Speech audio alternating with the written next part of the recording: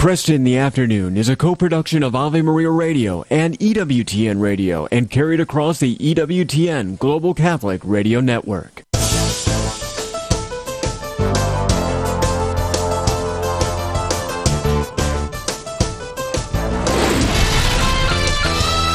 Broadcasting from the studios of Ave Maria Radio in Ann Arbor, Michigan, Al Cresta is ready for conversations of consequence. This is Cresta in the Afternoon.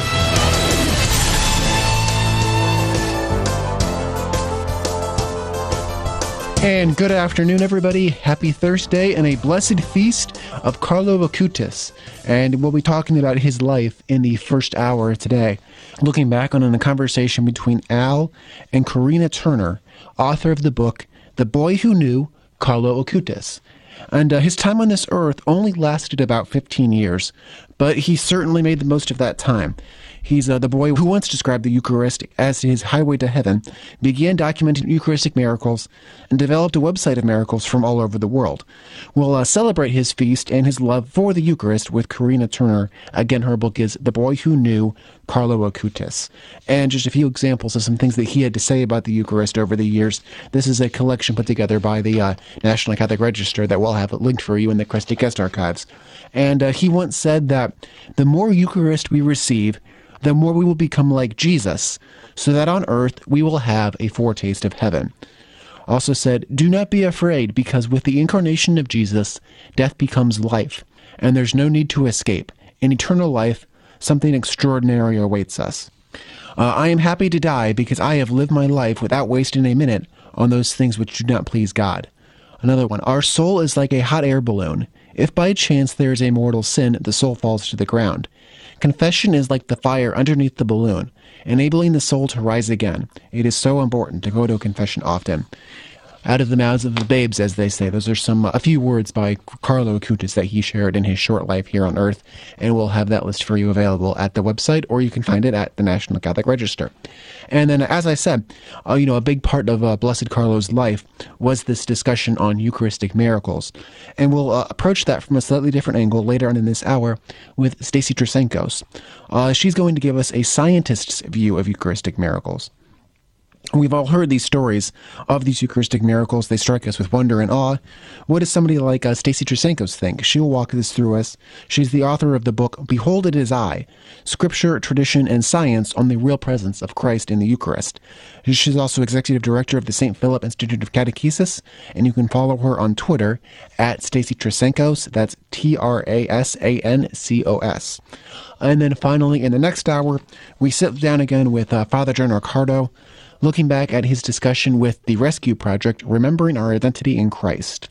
Everywhere you look, the world's asking us where we find our identity, whether it be in race, nationality, political allegiance, sexual orientation, something else. What happens when we rediscover an identity that is rooted in Jesus? We sit down with Father John Riccardo in the next hour. That's all coming up over the next 2 hours of Cresta in the Afternoon after this news break. Thanks, Brian. Good afternoon, everyone. This is your Ave Maria Radio News for Thursday, October 12th. It's the feast of Blessed Carlo Acutis. Today's news brought to you by the Ave Maria University. Your vocation location is at avemaria.edu. The number of Americans killed in the conflict between Israel and the Palestinian militant group Hamas is rising. We're obviously doing everything we can to support and inform the families. Now, sadly, 5 more families have now gotten the worst possible news that any family can conceive of getting. National Security Council spokesman John Kirby telling reporters at the White House that 27 Americans have died and 14 remain missing. A handful of Americans are believed to be held hostage by Hamas. The total death toll in the conflict is now over 2,700. The U.S. says it has the right to freeze $6 billion in Iranian assets recently released as a part of a prisoner swap.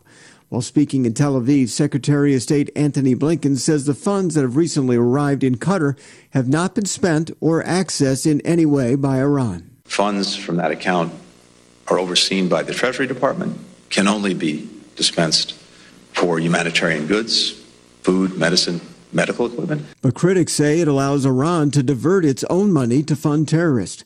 Blinken didn't confirm news reports that the U.S. struck an agreement with Qatar to stop Iran from using the funds. The Biden administration has faced pressure from lawmakers on both sides of the aisle to freeze money due to Iran's links to Hamas and the militant group's recent attack on Israel. A suspect is in custody after 5 officers in Minnesota were shot this morning. It's about 60 miles from Minneapolis. All 5 officers are expected to survive. Officials said the suspect confronted and opened fire on the officers while they executed a search warrant. From your AveMariaRadio.net news desk, I'm Steve Clark.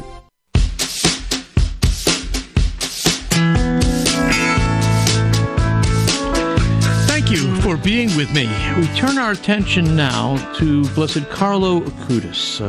As Catholics in America try to recover a vibrant sense of what's at stake in the Eucharist. With me to talk about the life of Carlo is Corinna Turner, author of several books, including The Boy Who Knew, Carlo Acutis. Great to make your acquaintance, Corinna. Thank you. Hello, nice to meet you too.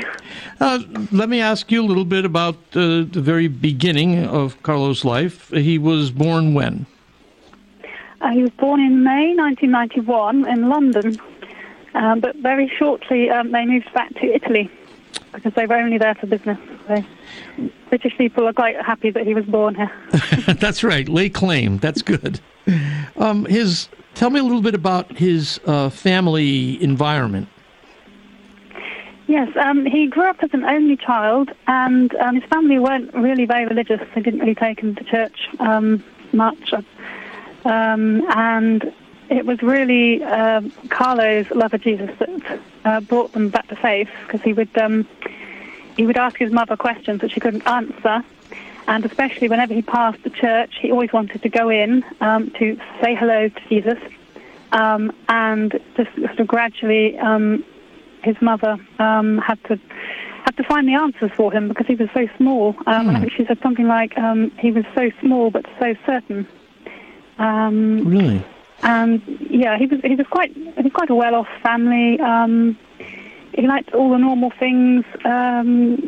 He loved animals. He had 4 dogs, 2 cats, lots of goldfish, and he did a lot of normal things. But people did say to his mother, "Your son is special," because he was just very kind and very radiant.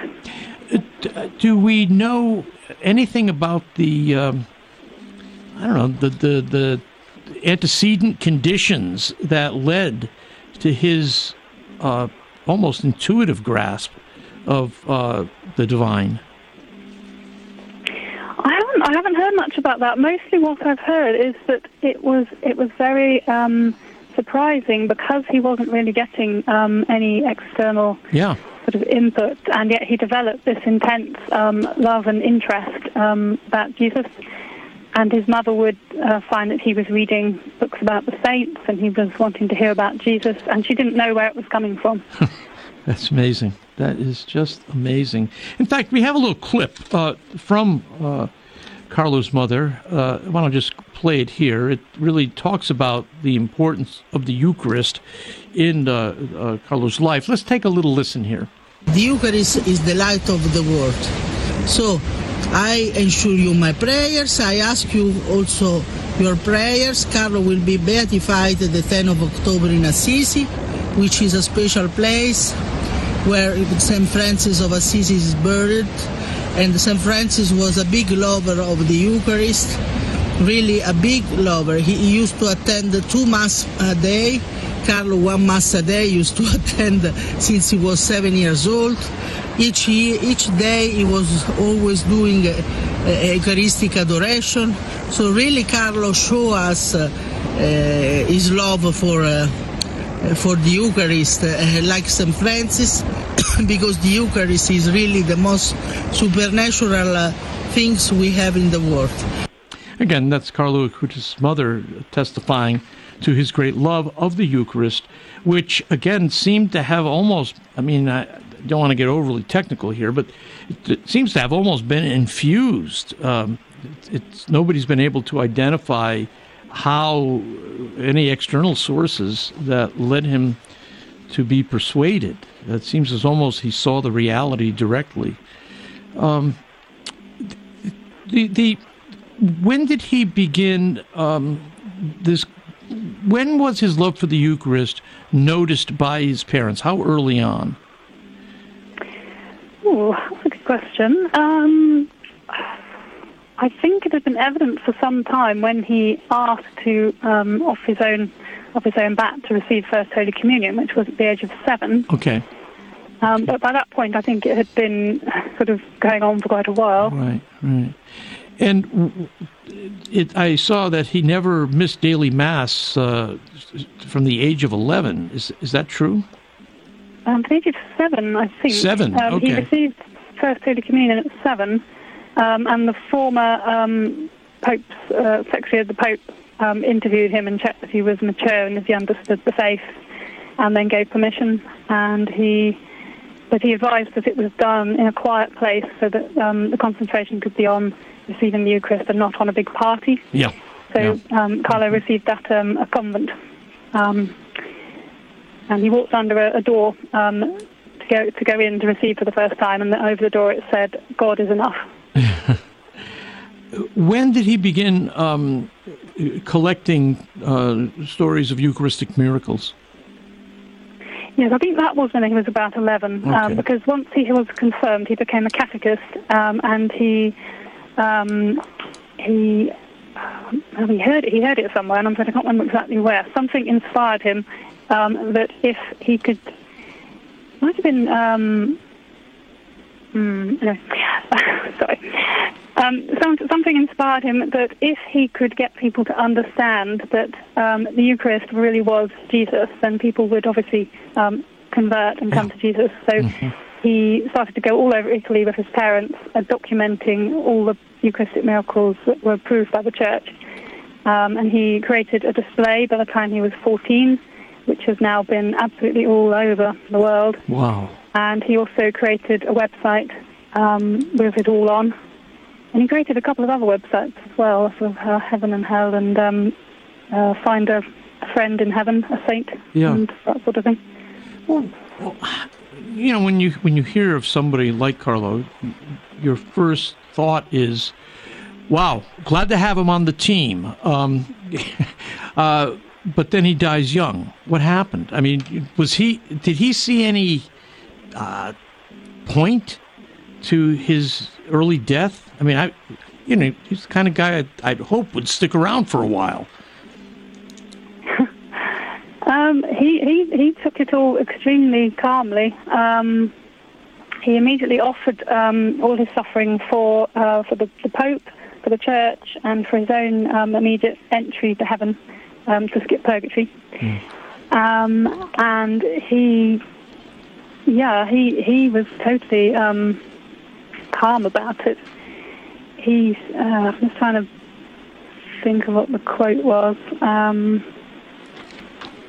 Yes, that's it. He said, "I die happy because I did not spend my life wasting my time on things not pleasing to God." Wow. Yeah.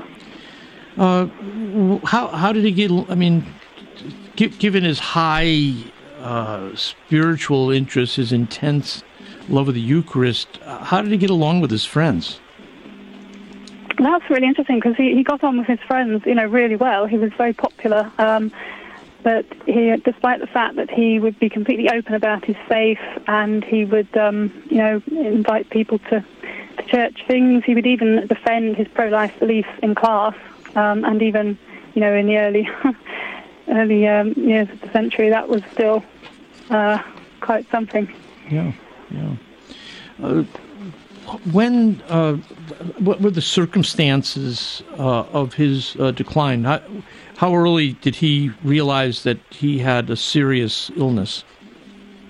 It all happened very quickly, actually. I think it was very early in October. They thought he had flu, and within a week or two he was in hospital, and he was diagnosed with an acute form of leukemia. And it was less than a week after the diagnosis, I think he died. Wow. So it was all extremely rapid, yeah. So, matter of what, 2 weeks, looks like. Is that right? Sorry? About 2 weeks after, yeah. Yeah. That's amazing. That is truly amazing. Do we know, any famous last words? One of the very last things he said was extremely moving because a nurse asked him if he would like the nurse to wake his mother because Carlo was suffering. And he said to her, no, don't wake her because she's very tired as well and she will only worry more. Wow. So he was lying there dying and he wouldn't let the nurse wake his mother, which sort of says everything about him, really. Huh. What has he... this is just a remarkable human being. What has he left behind that, you mentioned the Eucharistic Miracle website. What other artifacts do we have that people can look at, get to understand his life, and even maybe participate in his sanctity? Yes, obviously there are his websites, which anyone can simply go and look at.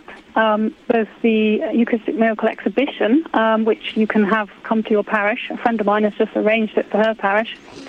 And then there is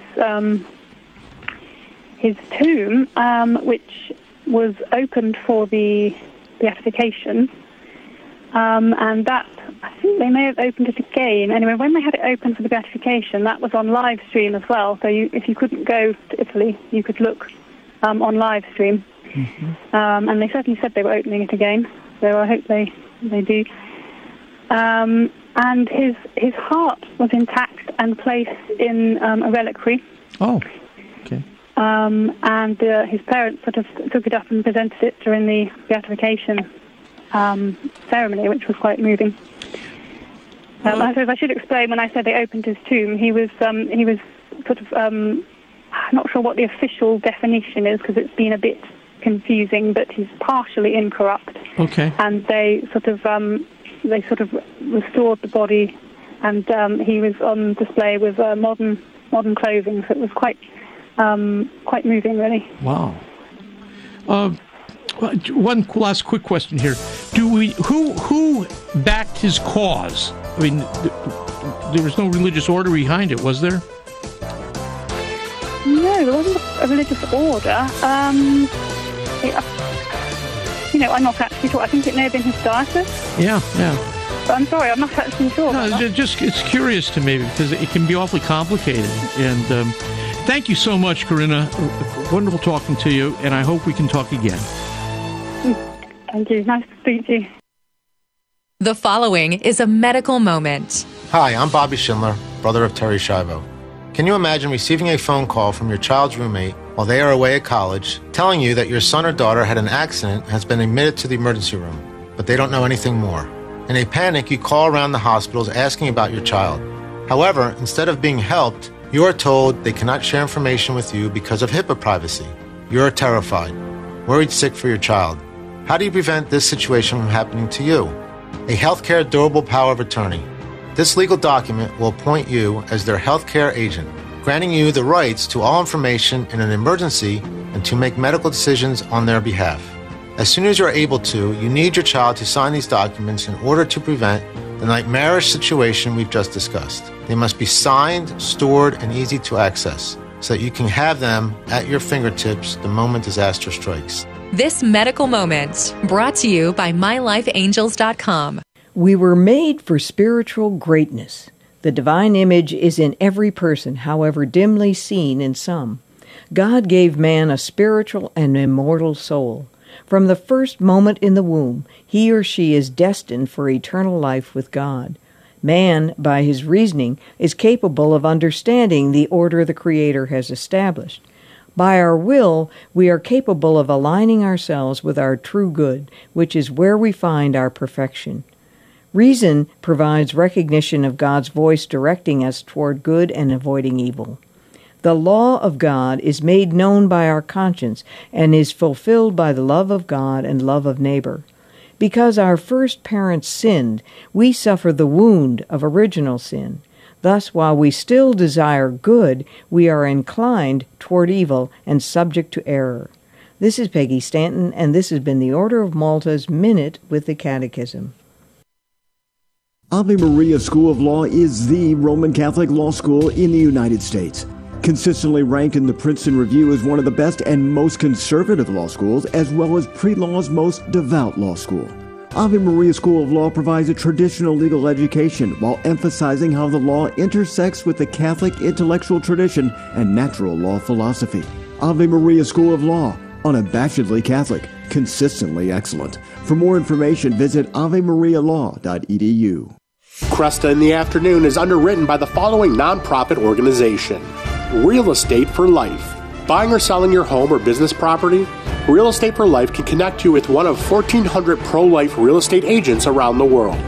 When Real Estate for Life receives a referral fee, they donate 70% to Ave Maria Radio and Human Life International. More information at realestateforlife.org or 877-LIFE-US1. That's realestateforlife.org. You and your spouse are invited to cruise with Royal Caribbean this January, along with Father Michael Schmitz, Archbishop Naumann, Al, Teresa, Dr. Ray, and many others. Get away with your spouse on a fun, relaxing, and rejuvenating cruise with inspiring speakers, daily mass, and endless memorable experiences. Father Michael Schmitz comments, you'll encounter an amazing community of couples and speakers, and most importantly, you'll encounter Christ. More details at AveMariaRadio.net. Just click the travel link. The Catechism defines evangelization as the proclamation of Christ and His gospel by word and the testimony of life in fulfillment of Christ's command. But what does that look like in real life? It looks like the St. Paul Evangelization volunteers out on the street, sharing the good news with people in a non-confrontational way, handing out free sacramentals, listening to them, praying for them, teaching them, planting seeds, and letting the Holy Spirit make them grow. Visit streetevangelization.com and learn more so you can get involved in real-life evangelization.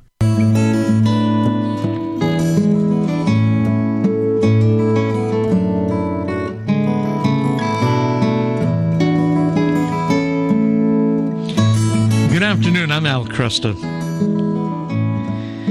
The Catholic faith is really focused on Eucharist. I mean, the phrase that the Eucharist is the source and summit of our faith is really quite overwhelming when you think about it.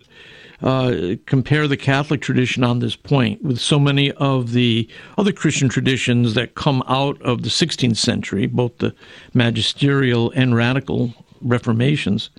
And you can see the Catholic Church has maintained an emphasis upon the centrality of the Eucharist. Why is that? Because the Eucharist is not mere symbol. It is truly flesh, bone, hands, and feet.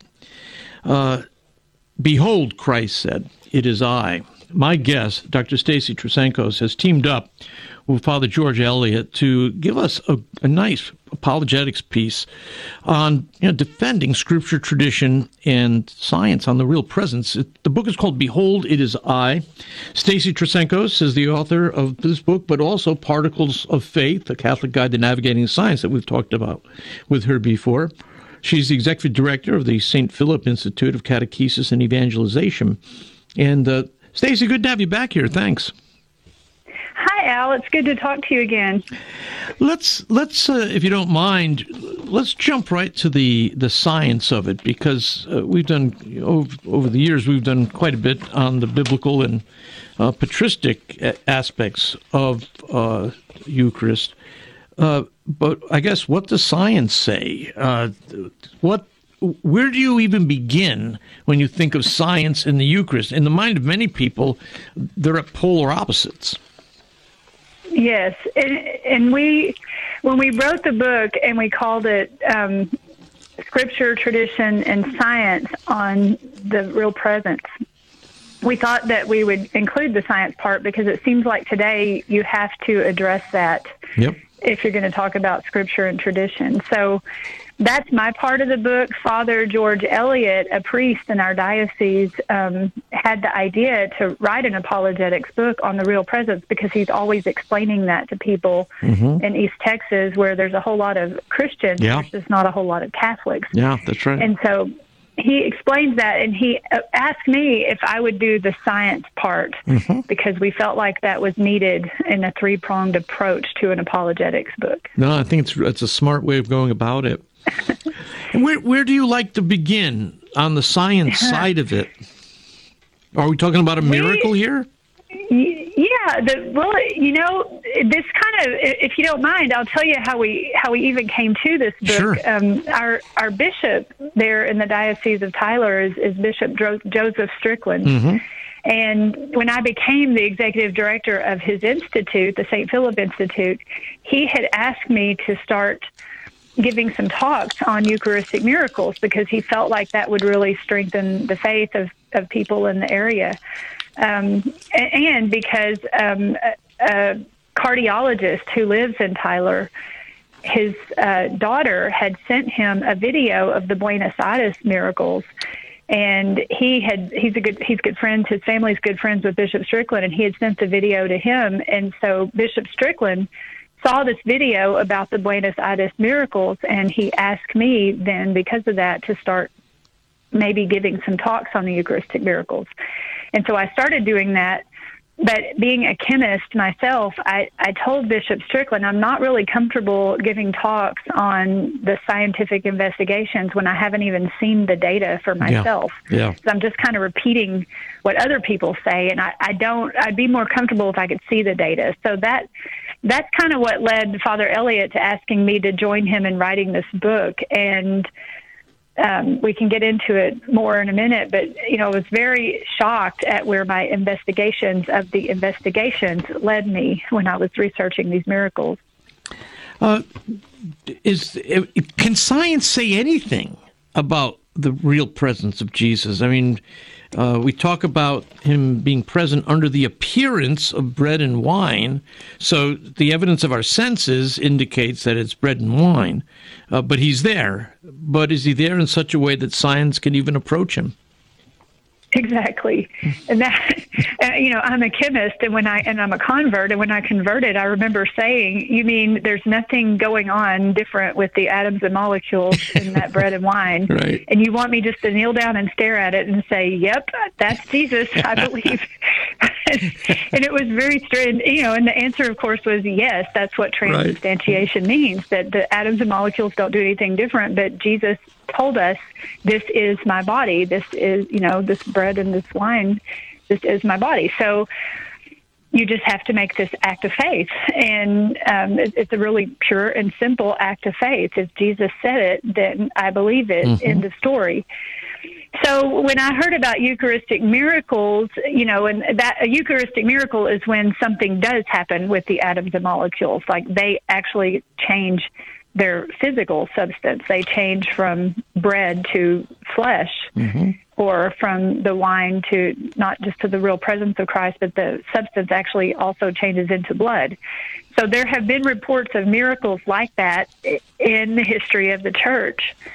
And when I studied the data from those investigations, I honestly found the ones I looked at not to have been done very well. Like, I think if the goal was to prove that the bread became heart tissue, or the wine became physical type AB blood, I think the investigations could have been done better. Yeah. But where Father Elliott and I came out in the whole book was, look, Eucharistic miracles could definitely happen. No question about that. They absolutely could happen.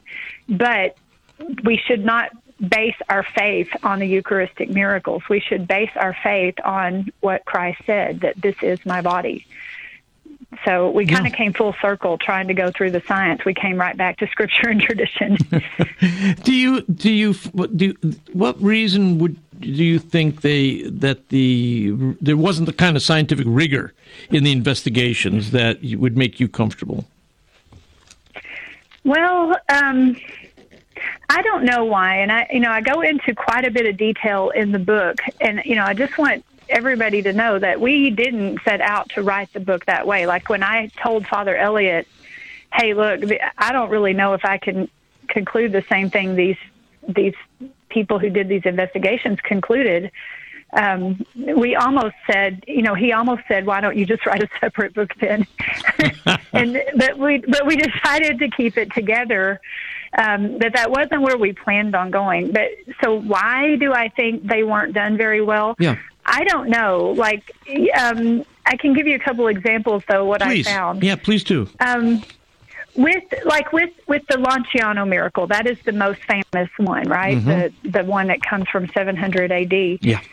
The Dr. Eduardo Linoli in the 1970s did a very thorough investigation for his time, and so I actually admire the way he did the investigation. But when I got his report and read the actual things that he wrote, he said something in the very beginning that I don't think people notice very much today. He was talking about how the blood, when it dried up and clotted, that the blood from the Lanciano miracle clotted into 5 blood clots, to 5 pieces. And so if you go and look at it today, you see 5 like dried chunks of blood. Mm-hmm. And the very first verification of the miracle is on record as saying that those 5 chunks all had the same weight. That they, even though they're different sizes and different shapes, they all had miraculously the exact same weight as the other ones. And even when you put all 5 chunks on the scale together, the 5 chunks together had the same weight as any one of them individually. Now, that would truly be a miracle to see something like that. Yeah. But in all the verifications after the first one, even the one that Dr. Linoli did in the 70s, they all say that part could not be verified. In other words, when they weighed the clots of blood separately, they did not have the same weight. And when you put them all 5 on a balance, they did not have the same weight. So that, even in the Vatican exhibit, that the international exhibit of the Eucharistic miracles, that's still repeated, but it's just not true. It's not. Yeah. It's not true. I appreciate. You got to quit saying that. Yeah, good for you. I greatly appreciate that because, especially with the extraordinary explosion of information technology and the easy access people have to critiques of alleged supernatural activities, we certainly don't want to find ourselves as the Catholic Church overstating what is really verifiable. Right. Again, St. Thomas was very big on maintaining integrity with the evidence of our senses here. So I think it's real important. It's a Catholic thing to be rigorous when you're dealing with the empirical world, right? Exactly. We're after the truth. Yeah. Yeah. Now, what can you... So when you have the miracle of transubstantiation, and is that a miracle of being? If you're not altering the physical composition of it, can we call it a miracle of being? Yeah, that's kind of that's the miracle I ended up calling it, because the word miracle, we can define it several different ways. Like I think. When I gave birth to my children, each one of them, they were miracles. Yeah. I don't see how that could have happened. I think all of creation is a miracle in that it causes awe and wonder. And so the word miracle means awe and wonder. And so those definitely are things for awe and wonder. But in a stricter sense of the word, a miracle would be something that happens beyond the order of the universe that we know. So if someone started levitating in front of me and flying around the room, that's not something I would expect to see given what I know of the universe. Right. And we would call that a miracle. And if the host actually turned into a real human blood, that's what we would call it, the Eucharistic miracle. But the miracle of being, just, that word is, that verb to be, and is a form of that verb. It really, I'm getting this also from Father Stanley Yaki, so I want to give him credit. I studied the work that he had. But he said the same thing, that really the purest and simplest act of faith is to believe the testimony of Jesus Christ when he said, "This is my body." Yes. Yes. We take that very literally, and that is the simple miracle of being that he asked us to believe, to believe in him. Very good. Stacy, hold it there if you don't mind. We're going to continue on the other side of the break. My guest is Dr. Stacy Trasancos. The book, Behold It Is I, Scripture, Tradition, and Science on the Real Presence. I'm Al Cresta. We'll be right back.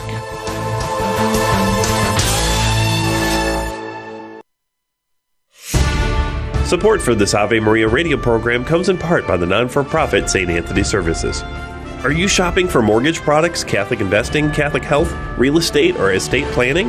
StAnthonyServices.org can help you find a Catholic professional for these needs. They regularly connect faithful citizens with faith-based professionals that share our Christian values. More information at StAnthonyServices.org or 877-LIFE-US1.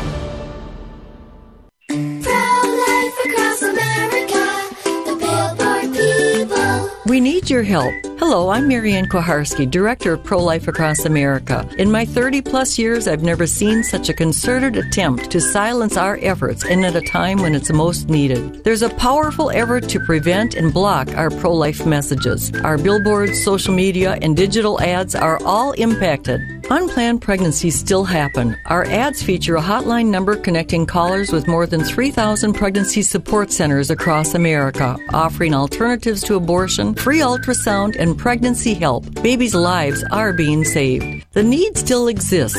It really does. And Pro-Life Across America needs your help. To donate, please find us at prolifeacrossamerica.org. Did you know I could suck my thumb before I was born? Yep, we all started small.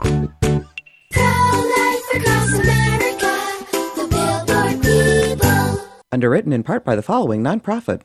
Do you have an insurance plan that pays for everything, even things you don't believe in? There are options.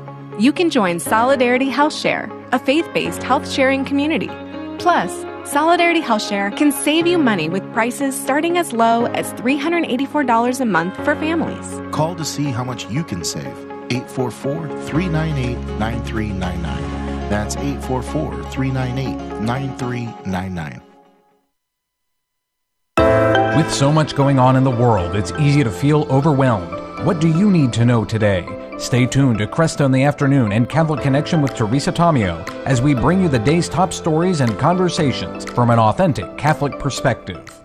This program is brought to you in part by MyLifeAngels.com. My Life Angels provides peace of mind by notifying you the moment a loved one enters an emergency room. Right on your smartphone, you'll have instant access to everything needed, including all legal documents, to ensure you are empowered to protect their life-affirming wishes. My Life Angels also alerts hospital ER staff with critical medical information and emergency contacts. More information at mylifeangels.com. It's time for Family Man with Dr. Gregory Popchak. Want a simple way your family can share Christ's love with someone today? Practice the ministry of kindness. Kindness is one of the fruits of the Spirit. It's an outward sign that the Holy Spirit is alive in our hearts. So when your family goes out to dinner, or runs errands, or goes out for any reason, remind each other that your mission is to leave everyone you meet a little bit happier than you found them. Be sure to speak politely to the server at the restaurant. Smile at the people in the store. Let someone go ahead of you. Remind your kids to hold the door for others instead of running them over. Look for little ways you can give others a little hug from God through your loving witness. To discover more ways your family can celebrate the liturgy of domestic church life, check out the newest editions of Parenting with Grace and visit CatholicCounselors.com. I'm Dr. Greg Popchak, but you can call me Family Man. To discover more ways faith can enrich your life, visit CatholicCounselors.com. Never miss an episode of Cresta in the Afternoon. Subscribe to the podcast on Spotify, Google Podcasts, Apple Podcasts, or wherever you get your podcasts. You can also listen on demand at AveMariaRadio.net and on the Ave Maria Radio app.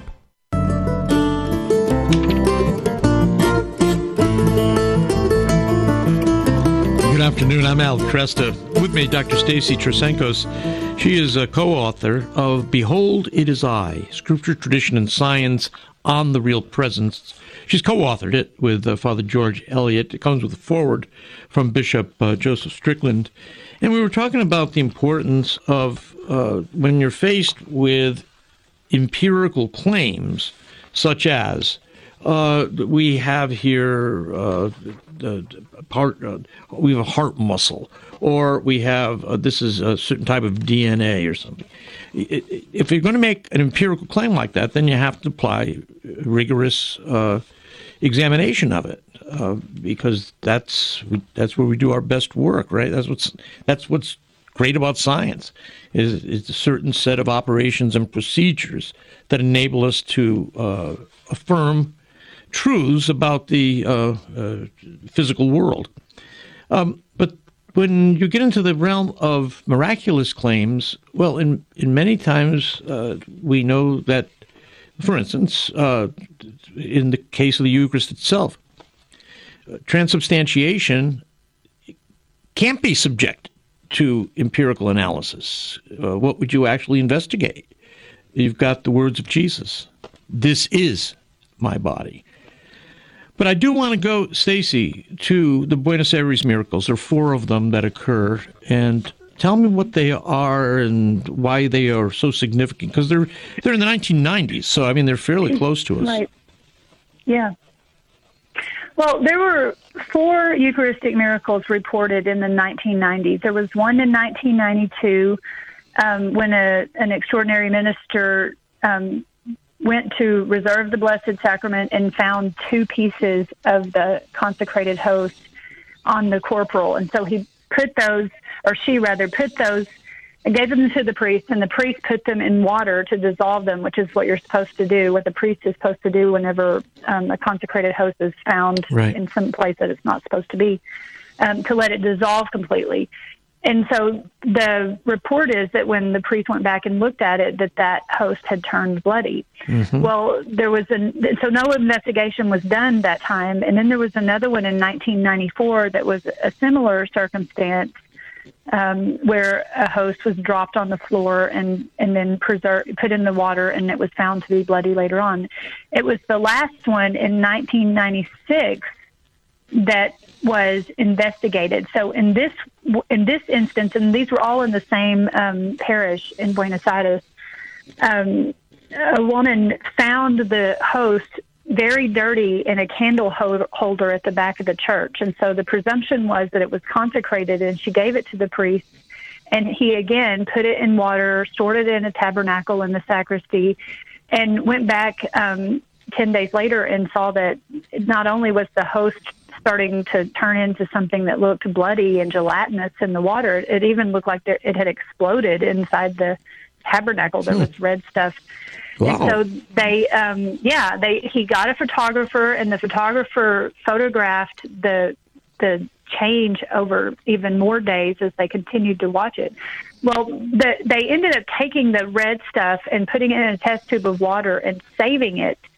And it wasn't even until like 3 years later, when a team of reporters from Australia were doing a series for Fox on miraculous reports. And so they had done some other films of a statue that was crying blood and some other things. I forget what all they were. But they asked this parish if they could come talk to them about this miracle. And so it was only then, after all those years, that they decided to even do an investigation on the 4th of the miracles that occurred at this church. And so the other 3 weren't investigated. Okay. And it was just this last one that was. But there were 3 years? There was 3 years? Yeah, and it just sat there. Yeah, so there's no, the provenance is not very secure then, I'm assuming. It's not secure. I mean, you can, on one hand, say that there was a chain of custody because the sample was kept at the church. But if you were to go into a court of law and say that's the chain of custody, that could even be called into question. Yeah. Like, how do you know it was just, I'm not saying anybody did anything nefarious. Right, right. It would take more than that.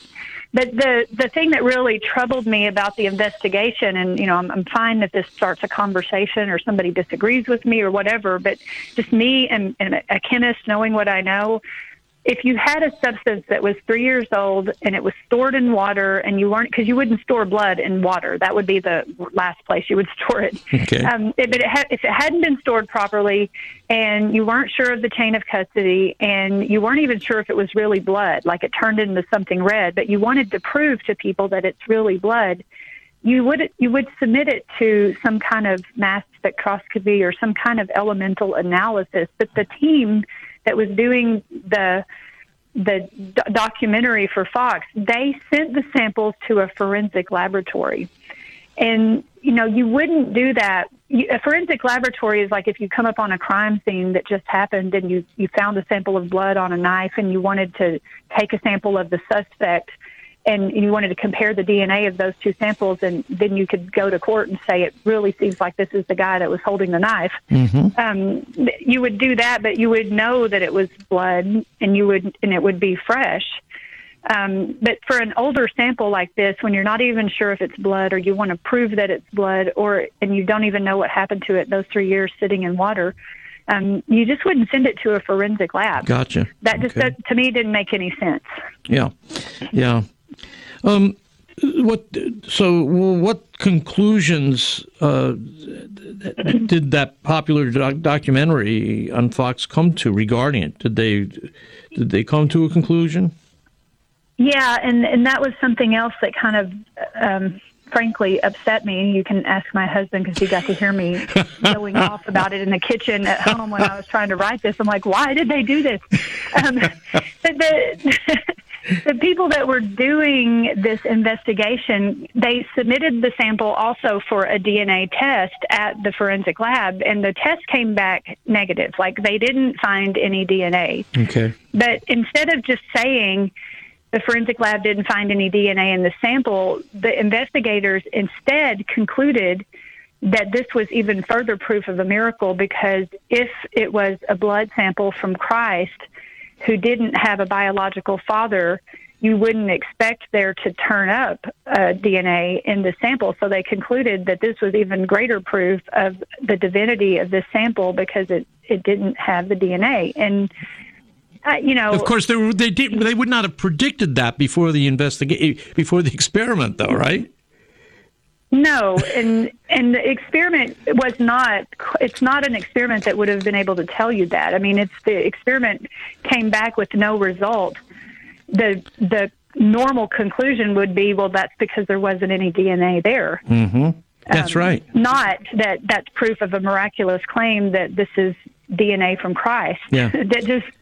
And I don't mean to be critical of those investigators, but if we're going to use this miracle and try to convince non-believers, and, I've heard really popular Catholic speakers at youth conferences talk about these miracles and these conclusions.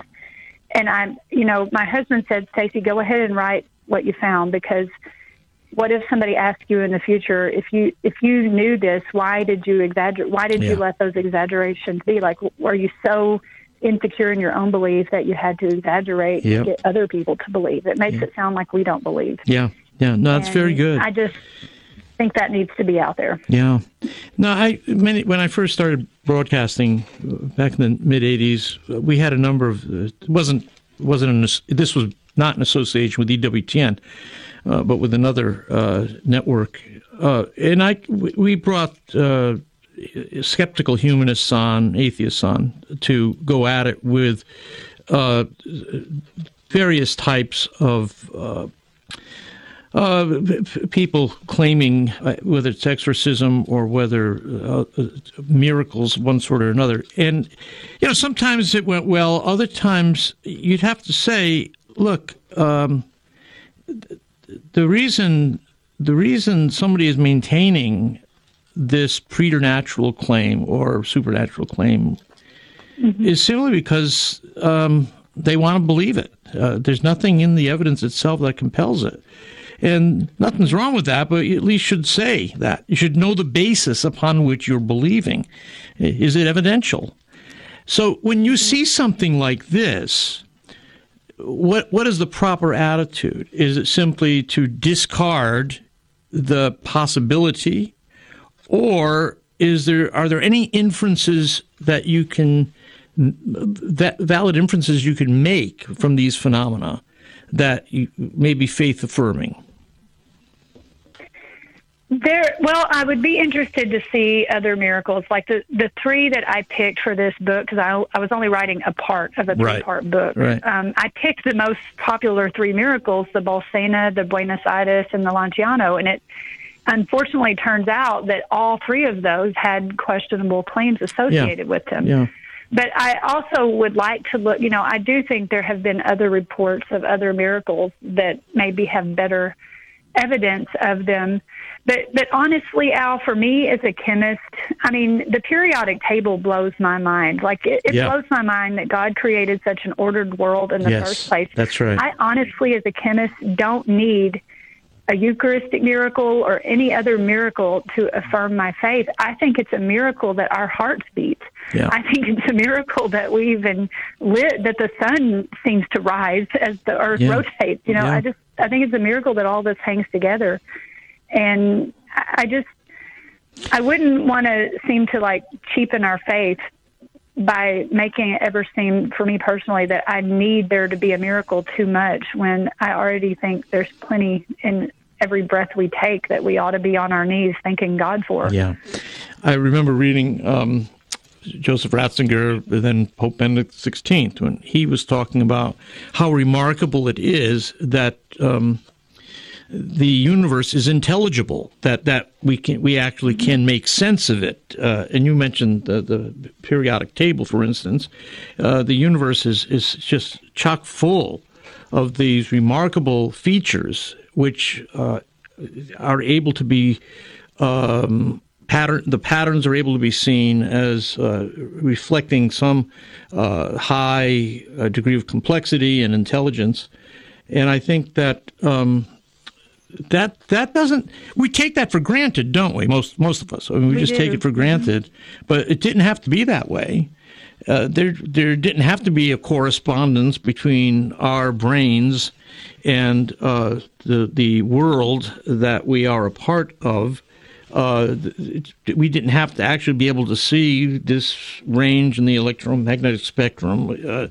I think it's the very fact of existence is the first great wonder. Why is there something rather than nothing? And that has always led me in the direction of being grateful and thankful, and that leads me to God in a very serious way, because I don't know who I would thank if He wasn't there. Exactly. That's why we go to Mass, to celebrate the Eucharist and give thanksgiving. I mean, it's amazing that we can kneel before the Creator, the Lord of the whole universe, whenever we go to Mass. He's right there with us. Yeah. It's shocking, and I think for many of our non-Catholic friends, I don't think it really hits them, and we have to do a better job of getting it across. And, of course, you do that in this book. You keep us honest, and we'll talk again, Stacy. Thank you so much. Thank you, Al. It was great. Dr. Stacy Trasancos, along with Father George Elliott, published this wonderful book. Can published it. It's called Behold It Is I, Scripture, Tradition, and Science on the Real Presence. I'm Al Cresto. 60 Seconds with Father Mitch Pacwa. The state has responsibility to orient things, but they can't take over the rights of the family. Like in China, to have one child and that's it. It's a disaster over there. How many tens of millions of abortions have gone on? And one of the things that, as a result of that, is because of the preference to have boy children rather than girls, you have, for every 1,000 boys, there are 850 girls. This is a great imbalance. Same thing is going on in northern India. So this is where the government cannot take away the primary and inalienable responsibility of married couples and families. And they cannot employ methods which fail to respect the person and fundamental human rights. Beginning with the right to life, the government cannot force you to kill innocent human beings and still be a humanistic government. It's an evil government. The people you know and trust are on EWTN. Can your messy house lead to anxiety? I'm Chuck Gatica, and this is Journey Strong. St. Paul's first letter to the Corinthians states that God is not a God of confusion, but of peace. If you walk in the door at home and you are greeted by clutter, peace may be hard to find. A messy house can lead to cognitive overload. While we're trying to concentrate on one thing, clutter can distract. According to research, women may be more affected by this type of anxiety. Societal roles and expectations can enhance the stress. To be fair, other underlying mental health disorders can lead to more clutter, depression, hoarding, and OCD, just to name a few. However, clutter can sometimes lead to more creativity. Bottom line, don't let a messy house define you as a good or bad person. Take baby steps to negotiate with those responsible for messes to make change, or hire a cleaning person. Check out the Journey Strong tab for more on clutter at the homepage of AveMariaRadio.net.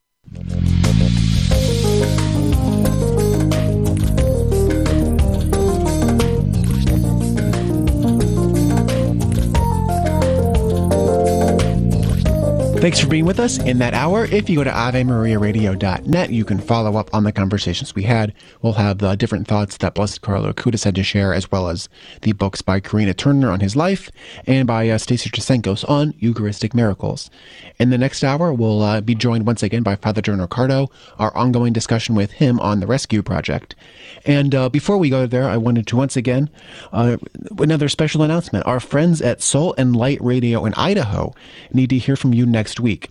They are airing their 2023 Fall Pledge Drive Wednesday to Friday. If you're listening in Boise, Twin Falls, Caldwell, Bloomington, or anywhere else in Idaho, please support your local EWTN Catholic radio station, whether it be the friends at Salt and Light next week or whenever your local station happens to be doing their own pledge drive.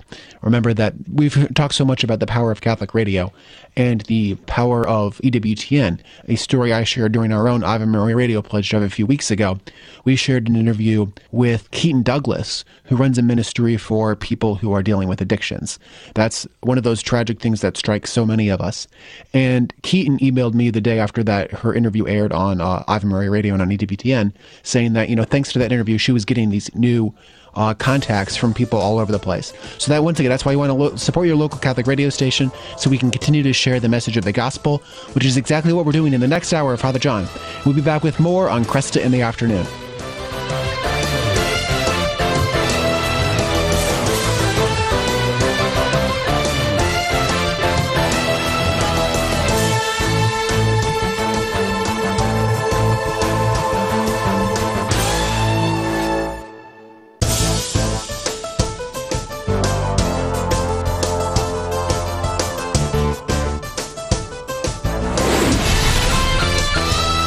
Broadcasting from the studios of Ave Maria Radio in Ann Arbor, Michigan, Al Cresta is ready for conversations of consequence. This is Cresta in the Afternoon.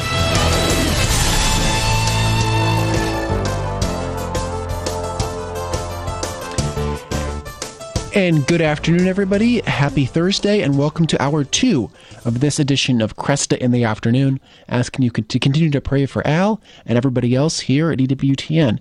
And in this hour, we sit down with a guest that many of you know well, Father John Riccardo, priest of the Archdiocese of Detroit and executive director of Acts 29, which is an apostolate that is passionate about unleashing the power of the gospel to equip ordained and lay leaders to rebuild the church. And we'll be discussing with him this idea of remembering that our identity is in Christ. Everywhere you look, the world's going to ask you, where do you find your identity? Is it in the football team that you support? Is it in the kind of pop that you drink? Is it in your race? Is it in your nationality? Is it in your political allegiance? Is it on whatever part of the gender spectrum that they're liking to put out there right now? Well, what if we were to set all that aside and say, actually, my identity is in Christ? As St. Paul says in Philippians, I consider everything else a loss because of the surpassing worth of knowing Christ Jesus my Lord, for whose sake I have lost all things. I consider them garbage, that I may gain Christ. Father John will be our guest in this hour. Before we go there, another saint to highlight. This is one of those times of the year where you get a bunch of saints back to back that are so amazing. And so, last week we talked about St. John Henry Newman. A few days before that was the feast of St. Therese of Lisieux. And coming up this weekend is the feast of Teresa of Avila, who we'll hopefully be talking about tomorrow. And Father Ed Broom has a nice article where he points out there are only 2 weeks in the calendar that separate these two marvelous, inspiring, and lovable saints who truly love us and wants us to love them, Therese of Lisieux and Teresa of Avila. Well, and what do they have in common? They're both women, both in the class of the few women doctors of the Church, both great contemplatives, both Carmelite nuns, and most importantly, they were great lovers of our Lord and Savior Jesus Christ. As Father John would say, they knew where their identity was. And we'll have this posted for you at AveMariaRadio.net, these 10 spiritual lessons from St. Teresa of Avila. And as I said, we'll talk more about her tomorrow. We've got lots to talk about in this hour with Father John Riccardo, looking at the Rescue Project, remembering our identity in Christ, after this news break. Thanks, Brian. Good afternoon, everyone. This is your Ave Maria Radio News for Thursday, October 12th. It's the feast of Blessed Carlo Acutis. Today's news is brought to you by Ave Maria University. Your vocation location is at avemaria.edu. The Israel Defense Forces say large-scale strikes on Hamas targets are continuing and a possible ground assault may be coming. The IDF says about 300,000 reservists have been mobilized near the Gaza border. Meanwhile, Secretary of State Antony Blinken speaking about being on the ground in Israel. I also had a chance to see up close the genuinely inspiring solidarity of the Israeli people in the wake of Hamas's attacks. The death toll in the conflict so far, over 2,700. House Majority Leader Steve Scalise is still trying to rally enough votes to become the next Speaker of the House. We're going to be talking some more as a smaller group, but a cross-section representing every swath of our conference. We have people obviously of different backgrounds that have different passions. We, for 2.5 hours, talked through those. The Louisiana Republican still must win a majority vote from the full House, and it isn't clear if he has the vote. People receiving Social Security benefits will see a smaller cost of living increase in the past 2 years. Thursday, the Social Security Administration announcing the annual cost of living adjustment for next year will be 3.2%. The adjustment means the average monthly payment for retirees will be little more than $1,900 come January. And a New York pro-life pregnancy center that was seriously damaged in an arson attack in June of 2022 and vandalized again with pro-abortion graffiti in March has filed a federal lawsuit against 2 known pro-abortion activists. Jim Harden, CEO of the Compass Care Pregnancy Services, said he hired private investigators after the FBI refused to investigate the case. From your AveMariaRadio.net news desk, I'm Steve Clark. Good afternoon, I'm Al Cresta. Thank you for joining me today. My guest is Father John Riccardo. It's our continuing conversation about the power of the gospel in our own generation. Father John is a priest of the Archdiocese of Detroit. He's executive director of Acts 29 and also the developer of the Rescue Project, which focuses on basic proclamation of the gospel to help renew and enliven not only lay people, but clergy. And Father, good to have you back here. Thanks. Joy to be with you. Always a gift. Our task, our project as human beings is to become like Jesus, to actually allow the divine life to work within us. And you wrote a piece recently where you go to Matthew 16, where Jesus is asking Peter, who do you say I am? And you had what I thought was a great little twist on this. We should be asking Jesus, who do you say I am? Yeah.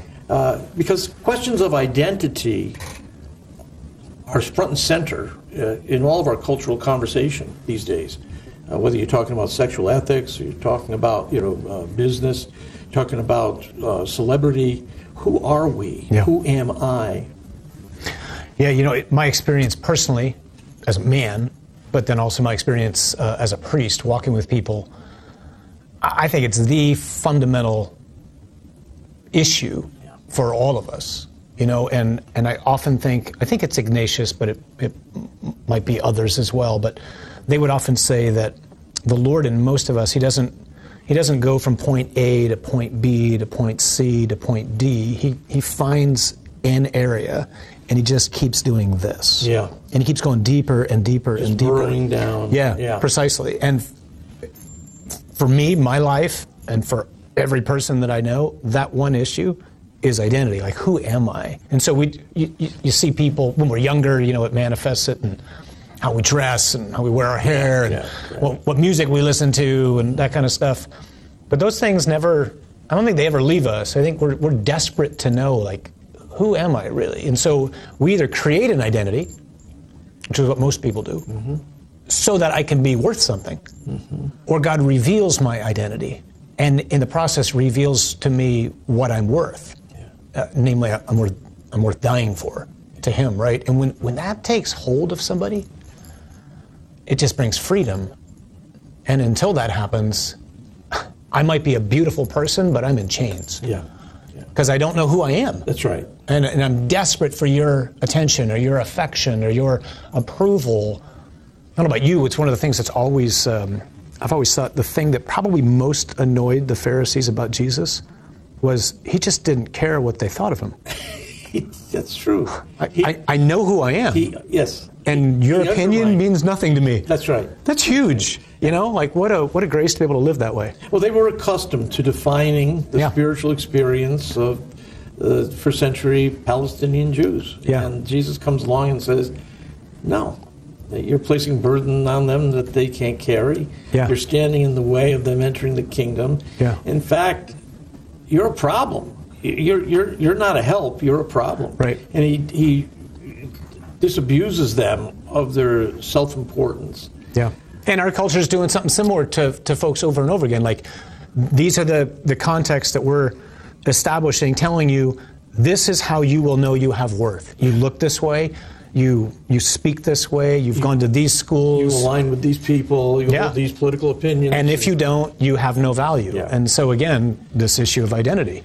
And those standards change, too. And that's one of the advantages of getting old, is that you remember opinions you once had and how they were applauded by the mainstream of culture.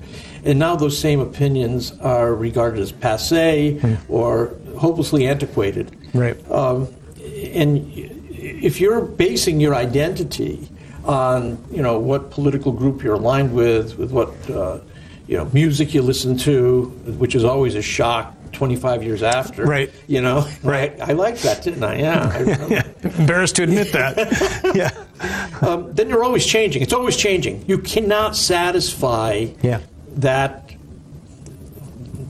Cheshire cat out there that keeps disappearing on you. Yeah. I remember preaching on a passage in the book of Revelation where it stated, and St. Paul has a similar passage in 1 Corinthians 6, where he says that adulterers, swindlers, drunkards, etc., he goes on a whole list, will not inherit the kingdom of God. And I remember saying, what has happened here is these people have ceased to be themselves, and they've taken on this communal identity. This is no longer Bob or Charlie or Guinevere. This is adulterer. And I noticed in a piece that you wrote recently, you said the devil knows our name but calls us by our sin. And God, on the other hand, knows our sin but calls us by our name. Yeah. And it made me think of this passage. So we lose our identity to become just a part of a gaggle of sinners, people who no longer have the capacity to choose the good, the true, or the beautiful. That's at the end of time. Yeah, and I don't know about you. I mean, I think of that passage in particular because Paul ends that passage by saying, and such were some of you. Very good. That's right. And I think it's Archbishop Burns. I remember him talking about this one time, saying, the church in Corinth isn't that big, right? So Paul's got people in mind. Yes. Yes. He was struggling with homosexuality. She was really envious. They were involved in all sorts of weird things over here. That's who you were. It's not who you are, though. Right. And to me, one of the most powerful effects of Jesus' death and resurrection is to understand God's version of a cancel culture, because God's got one too. Except what God cancels is sin, not people. Yes. And so, because there is. Again, this is my own experience personally, but then my own experience walking with people, most especially younger women. What happens, here's another spiral. What happens oftentimes is we make bad choices for whatever reason, usually because I want to be loved, accepted, welcomed when we're younger. And then the enemy pounces on that and says, you're damaged. It's hopeless. Okay. You're done. And then what happens is people then start spiraling. Well, so they start telling themselves lies. I'm damaged goods. Right. I don't fit in. I can't believe what I've done. I'm useless. I'm worthless. I'm never going to be loved. And they start making worse and worse and worse choices. And that's how so many people we've all done this to some degree or another, but so many people, even now listening, are stuck here. And the Lord wants to know, that's not who you are. I can deliver you from that. I can heal you. You can accept my mercy, and you can begin again. That's so important. Because what happens, one of the lies the devil tells you when you're burrowing down like that, he tells you that, look, you're 45 years old now. What do you think you've got left? That's right. You've been this way all this time. That's right. You know, what makes you think you're going to change? And if you do change, most of your life is shot already. Yep. Don't make the effort. Don't embarrass yourself. Yep. Just write it out. You know, you got enough money. You'll be fine. Or you'd be better off dead. And that's when it gets even. And then it gets really dark. Yeah, that's when it gets. There's nowhere to go at that point. And into this, I mean, that's the idea behind the hand in the rescue project. Into this comes God's, immeasurably strong hand saying, you don't have to do anything. You just have to let me grab you. Like, I can pull you out of that place. Just let me, like a parent trying to pick up a child that's throwing a tantrum. Just let me hold you and tell you, like, that's not who you are. That's not how I see you. You're not stuck. Nobody's stuck. You know, I work my best stuff when it looks like it's hopeless. Yeah. And nobody's in a place right now that's hopeless. He can restore what you've lost. Exactly. That's so important for people to remember. Maybe you can't imagine it, but he can take a life that's been squandered, and in the years remaining, he can do tremendous things. Yeah. And it always bothers me when I hear people thinking that I've shot my wad and I'm done. I can't. There's nothing I can do for the Lord. They might even be Christians, but they still think that, you know, I didn't get on the train early on, so now, I cannot be effective. I hate that. I mean, I feel for them. Yep. And I think, if I can honor you, I've heard you share your story a number of times with depression. Yeah. I've shared my story a number of times about being abused. I just heard someone say the other day, both about hearing your story and then someone who happened to hear mine saying, especially for men, it was so helpful to know, like, you battled that and the Lord's able to use you. Yeah, yeah. And, someone similarly said, I had no idea what you went through as a child, and the Lord's able to, I got a lot of issues. Yeah. I can't answer for you, but I got a lot of issues still. But it's just hopeful for people to know God works with broken people. Believe me, when I was going through that depression, I did think it was over. Yeah. I thought that I had made a terrible mistake in becoming a Christian, that I had believed a lie, that I had no idea what I was going to do with my life now. I was in my 30s, for heaven's sakes. And I thought life was basically over. I had no idea that, in all honesty, my best years were still ahead of me. Best years as a father, best years as a husband, best years as a minister of the gospel. Yep. And I tell myself that today. I say, remember what he's done. And we don't emphasize enough that we do need to remember what he's done. Because even those of us who have stories, that are kind of big and show God's hand, we can get so caught up in what we're struggling with today that we forget what he already has accomplished. And biblically, this is a refrain from the Exodus forward. Remember what you saw. Remember what you heard. Yep. Remember God led you out of Egypt. Remember what he said at Sinai. And of course, at Mass, what are the key words? Right. In remembrance. And the scathing indictment in the Old Testament and the Psalms is they forgot. Father, hold it there. We'll come back and continue our conversation. Father John Riccardo, my guest. Our topic, our identity as the covenant people of God, our identity as men and women made in the image and likeness of God, our identity in Christ. this is a time in our own culture where everybody's talking about identity, political identities, ethnic identities. We need to get our identity straight, our identity in Christ Jesus. I'm Al Cresta. We'll be right back. It's time for Family Man with Dr. Gregory Popchak. St. John Bosco taught his followers that it wasn't enough to stop their students' bad behavior. Good discipline teaches children to want to make choices that please the Lord. If your child is behaving badly, chances are they either don't know how to meet a particular need appropriately, or they don't know how to apply the lessons you've taught them to a new, challenging situation. To practice good discipleship discipline, take a moment to find out what your child was trying to do by acting that way.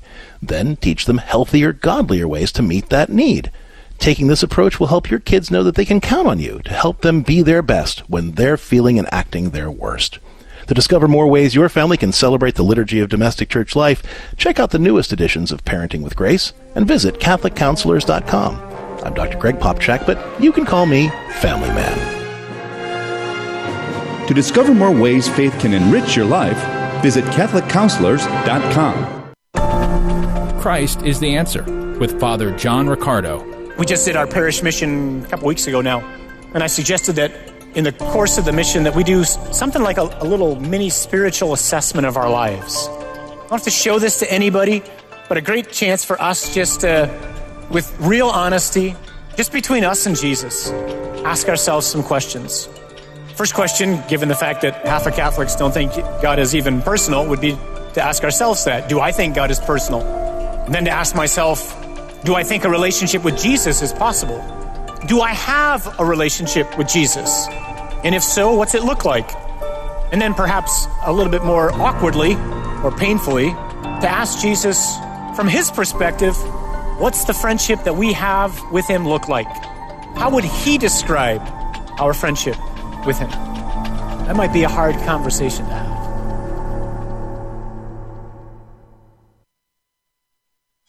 The wisdom of Mother Angelica. I told him about the woman who came to me and said her two children hadn't spoken to each other for 2 years. Their grandma died and she was very wealthy. She left half to each one. She said they're arguing over a commode. She said it's inlaid. Can you imagine being in hell and somebody saying to you, what are you here for? EWTN. Live truth. Live Catholic. Underwritten in part by the following nonprofit. Do you have an insurance plan that pays for everything, even things you don't believe in? There are options. You can join Solidarity Health Share, a faith-based health sharing community. Plus, Solidarity Health Share can save you money with prices starting as low as $384 a month for families. Call to see how much you can save. 844-398-9399. That's 844-398-9399. With so much going on in the world, it's easy to feel overwhelmed. What do you need to know today? Stay tuned to Cresta in the Afternoon and Catholic Connection with Teresa Tomeo as we bring you the day's top stories and conversations from an authentic Catholic perspective.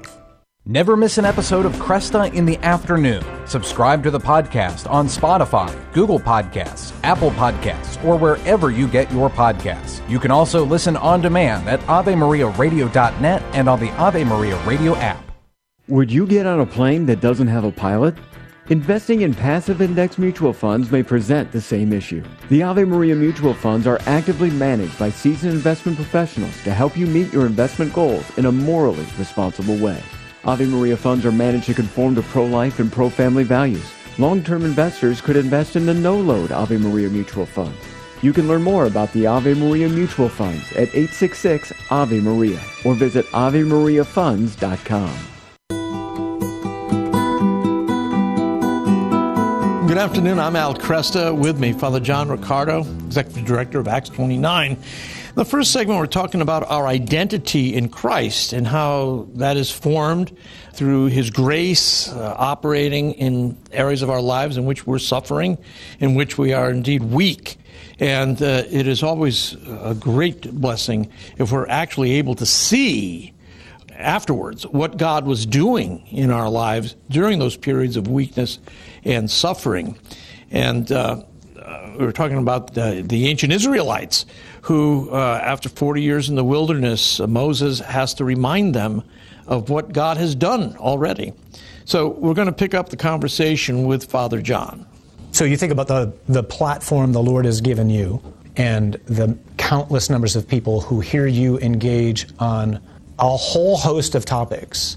I hazard to guess, if you had not gone through so many of the things that you had gone through, you would engage in those topics in a very different manner than you do now.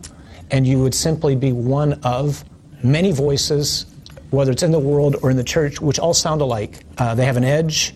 They stir up anxiety. They stir up anger. I wouldn't doubt that the Lord used some of what you went through, I know He has in me, to, one, keep me humble, two, to meek me, and just kind of harness me, because there's a lot inside of me that can go haywire, and I would imagine in you too. And all those things and the graces that I experienced help me. It's Augustine's line, I think, Lord, if I'm too merciful sometimes in how I talk, it's because that's how you've taught me. That's how you were with me. Yeah, that's right. So I can be clear, please God. You can be clear. We can be direct. We can speak honestly. We can speak frankly. But again, please God, always in charity. Yeah. Otherwise, I'm not yoked to Him. I don't know if I've told you this story before. The year before I went through this depression went on for 3 years. But the year before that happened, I was managing a chain of bookstores, 10 bookstores. We had to go through a corporate identity change, so I'd never done anything like that before. So I was working hard, trying to make sure we had the right logo, all the bags are stamped properly, all the interior of the stores had to be designed a certain way. So I was involved in all of that. And I had an administrative assistant who was really quite good. She could also be a little clingy at times and needy. One day, I noticed she was really not right. She just wasn't herself at all. And so I said, well, go home. I think I talked to her later that night. And she said she was feeling depressed. And now at that time, I basically thought depression was just like the Monday morning blues or something. Right. You just kind of urge yourself to get out of it. Yep. So the next morning, I'm embarrassed to say this, but the next morning I went into the office and she was laying on the floor of my office. And I stepped over her, sat down at my desk, and said, when you want to talk, get up. It's terrible, I know. She finally gets up, she looks haggard. She begins explaining what's going on with her, take her home again. Later that night, she tried suicide. A member of my staff told me about it and urged me to go visit her in the hospital. And I said, no, I'm not gonna reward her attention-seeking behavior. Wow. That's bad. A year later, I was brought low. And by being brought low like that, it completely shattered my sense of how strong I was, how right I was. There's simply no way I could have gone on to do the work that I've done since, the ministerial work as a pastor, and then the years I've spent on air trying to understand what God is doing in our day, And I often point out to people, too, that I do feel especially blessed in that I see a direct connection between the discipline. I see that in my mind, this was God disciplining me. Not punishing, disciplining. Right, yeah. Yep. He was disciplining me for service. Yeah. And I actually am able to see a direct connection between what I went on to do and my capacity to listen to people, to empathize with where they're at. That could never have happened without that experience. I do say, did it really take that much work on? Did I have to go through all of that? But, the fact that I've been able to see such fruit from it, I'm grateful. I'm incredibly grateful for that. So Lewis says, right, we don't need to get tweaked. We need a major overhaul. right. So your overhaul looked like that. Mine's looking like whatever it's looking like.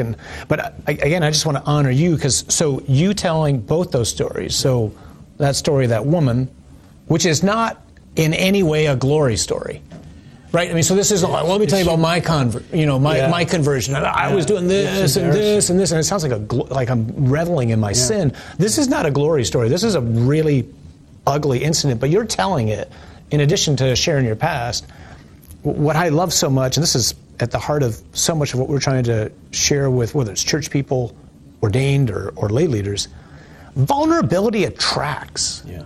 Right? I mean, so especially in leadership, like vulnerability attracts. I think we're afraid it's going to repel. Yeah. But you share a story like that, and someone goes, he can probably identify with me then.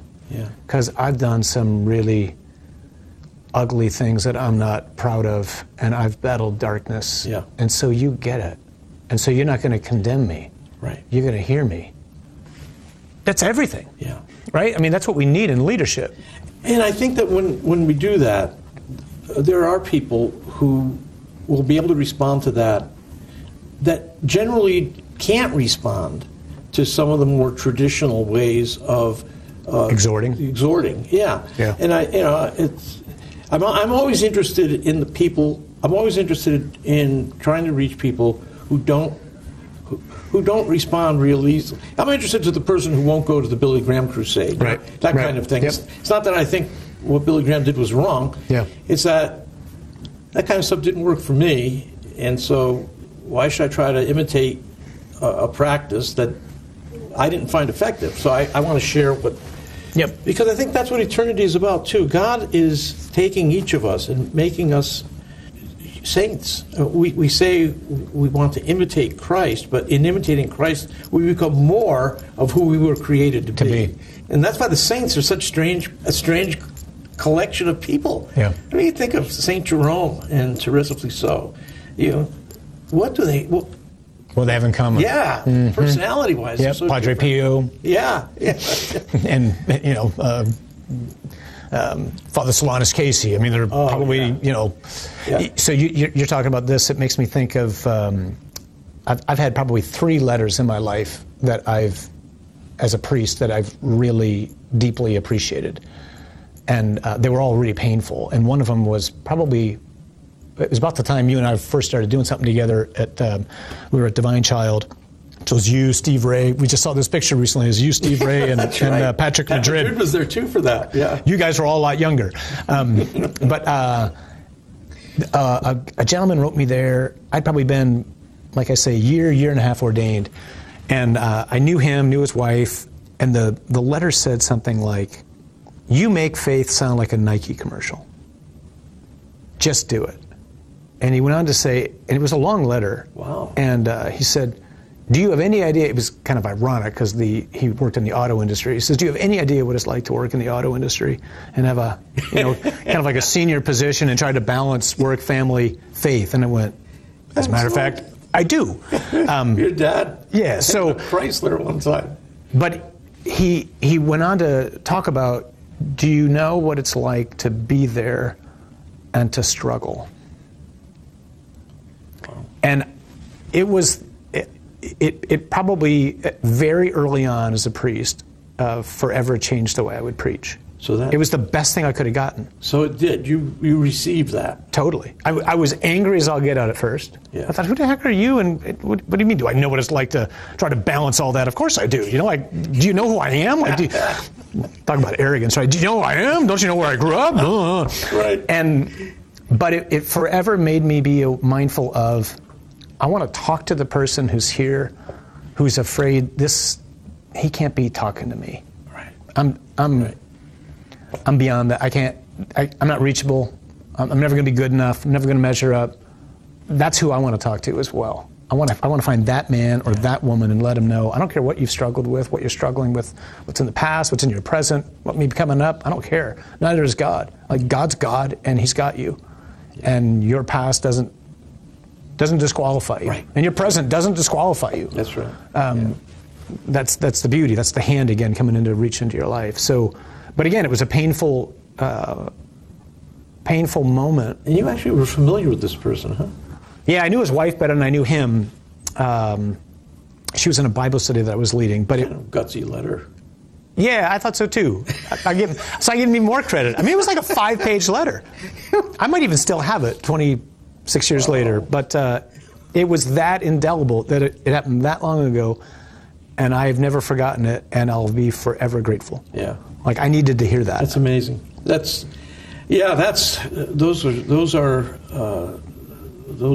kind of words are hard to hear, especially you're starting out. You're just starting out. Yep. As a priest, you're just ordained, a year and a half. Yep. Yeah. And the enemy could have used it to just say, stop speaking strong. Right. And instead what the Lord did was, let me meek you. Go into that a little bit more, because, I mean, it's funny. I remember we knew each other then. We were at this event together.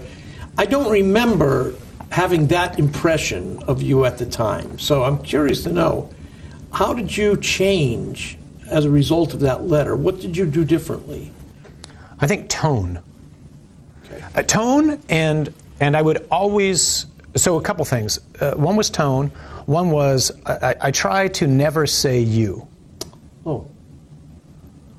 I'm always mindful of Daniel's prayer of repentance. We, Lord, have sinned. Gotcha. It's not you people. Yeah. So in other words, I don't want to preach at you. Yeah. I want to reflect on God's word with you. Yeah.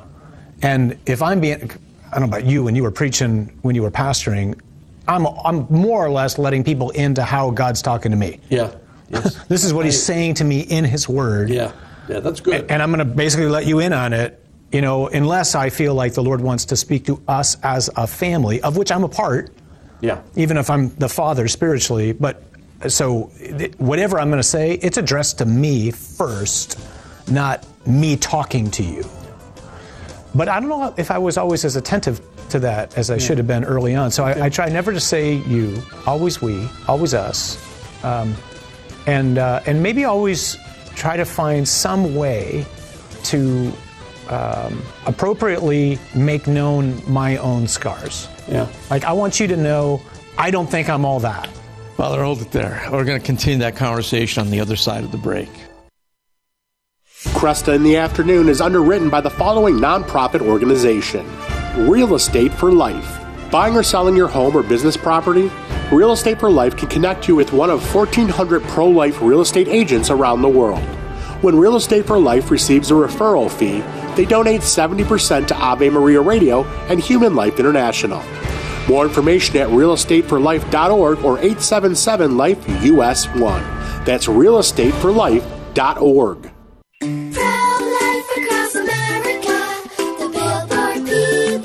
It's not over. Unplanned pregnancies still happen. I'm Marianne Koharski, Director of Pro-Life Across America. In my 30-plus years, I've never seen such a concerted attempt to silence our efforts, and at a time when it's most needed. There's a powerful effort to prevent and block our pro-life messages. Our billboards, social media, and digital ads are all impacted. Our messages feature a hotline number connecting callers with more than 3,000 pregnancy support centers across America, offering alternatives to abortion, free ultrasound, and pregnancy assistance. Babies' lives are being saved. The need still exists. It really does. And Pro-Life Across America needs your help. Please find us at prolifeacrossamerica.org. Did you know I could suck my thumb before I was born? Yep, we all started small. Pro-Life Across America. This program is brought to you in part by Charity Mobile, a proud partner of Ave Maria Radio for over 15 years. Charity Mobile is the pro-life cell phone company and has sent nearly $2 million to thousands of pro-life charities. 4G LTE coverage is available nationwide, and 5% of your monthly plan price goes to your favorite pro-life charity. A video introduction is available at CharityMobile.com. Charity Mobile, everyday living, effortless giving. CharityMobile.com. And now, the EWTN Family Prayer with Father Joseph. Family, a prayer that we pray together is a powerful prayer. So please pray together with me our EWTN Family Prayer. Today we pray for the caregivers of the sick. O most Holy Trinity, Father, Son, and Holy Spirit, we adore you. You have first loved us, and through your Son you have taught us the excellence of self-giving love. Give to those who are caregivers of a sick parent or child, brother or sister, the assistance of your holy angels. Lessen their burdens and give them great joy in practicing a work of mercy. And since charity is never forgotten by you, reveal to them their heavenly reward. Amen. Man failed the first test of freedom. He refused God's plan of love and chose freely to sin and made himself a slave to sin.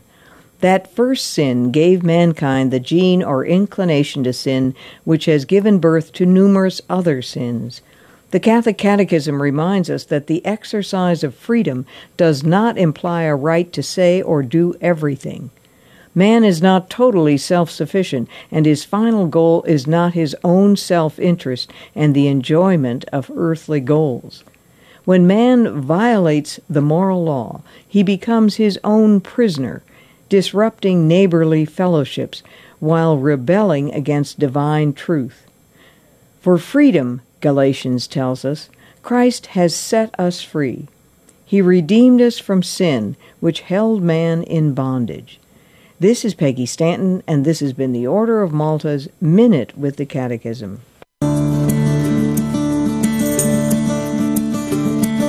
Good afternoon, I'm Al Cresta. With me is Father John Riccardo, Executive Director of Acts 29.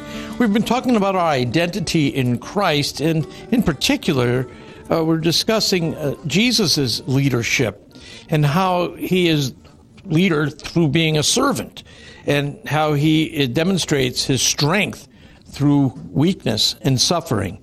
Let's pick up the conversation.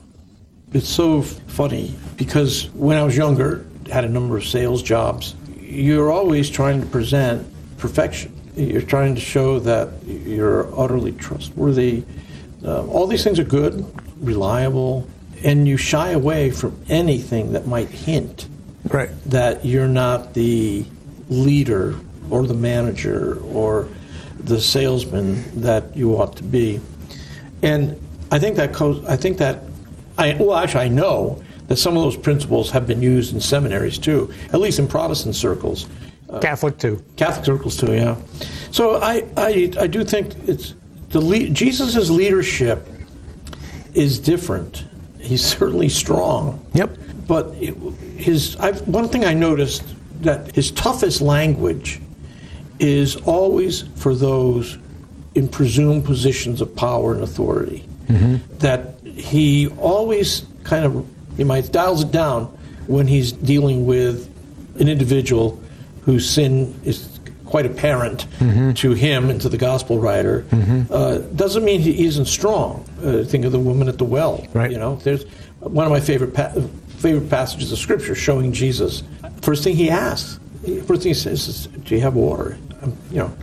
Do something for me first. Mm-hmm. I'm vulnerable. Mm-hmm. I need. Right. Jesus is saying, I need. Right.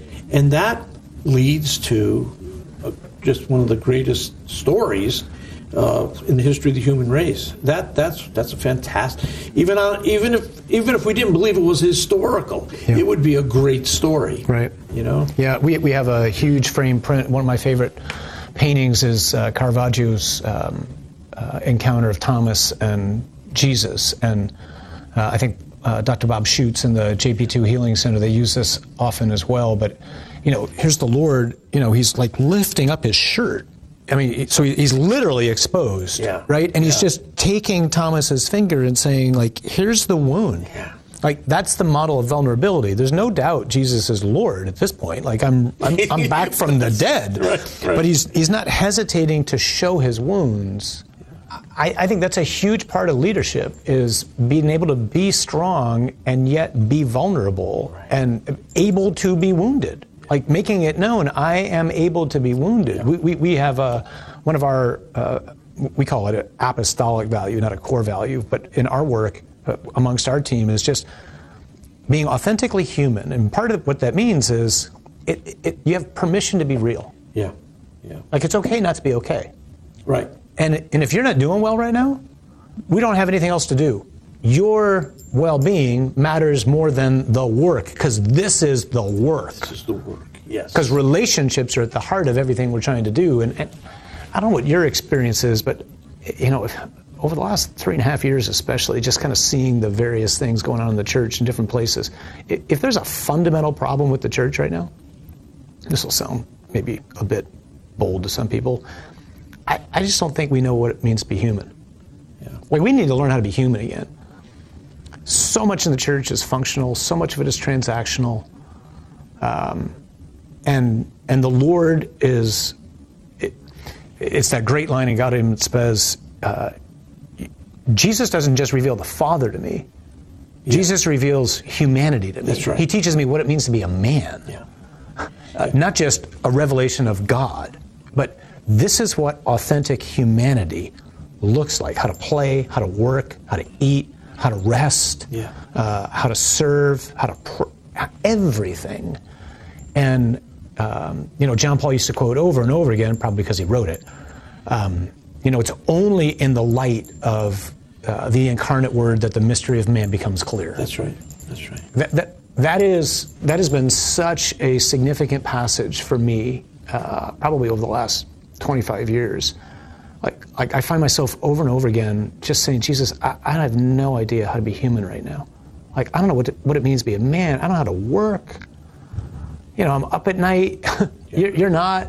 Yeah. You're saving the world. I'm saving nothing. Like, you're sleeping soundly. Here I am, like agitated and whatever. Like, teach me. Like, how did you do this? Like, how do I do it now? You're in me. How do I do this? Yes. Like, teach me to trust the Father the way you trust the Father. Teach me to surrender the way you surrendered. Enable me. Don't just teach me. Enable me to do that. That's why your Spirit's in me. So, this is a huge. I know the whole 60th anniversary of the council, but this is a huge piece that I think is yet to be unmined by us in the church. It's true. People still have the idea that Christians, church-going people, go there because they think they have some higher moral status. Yeah.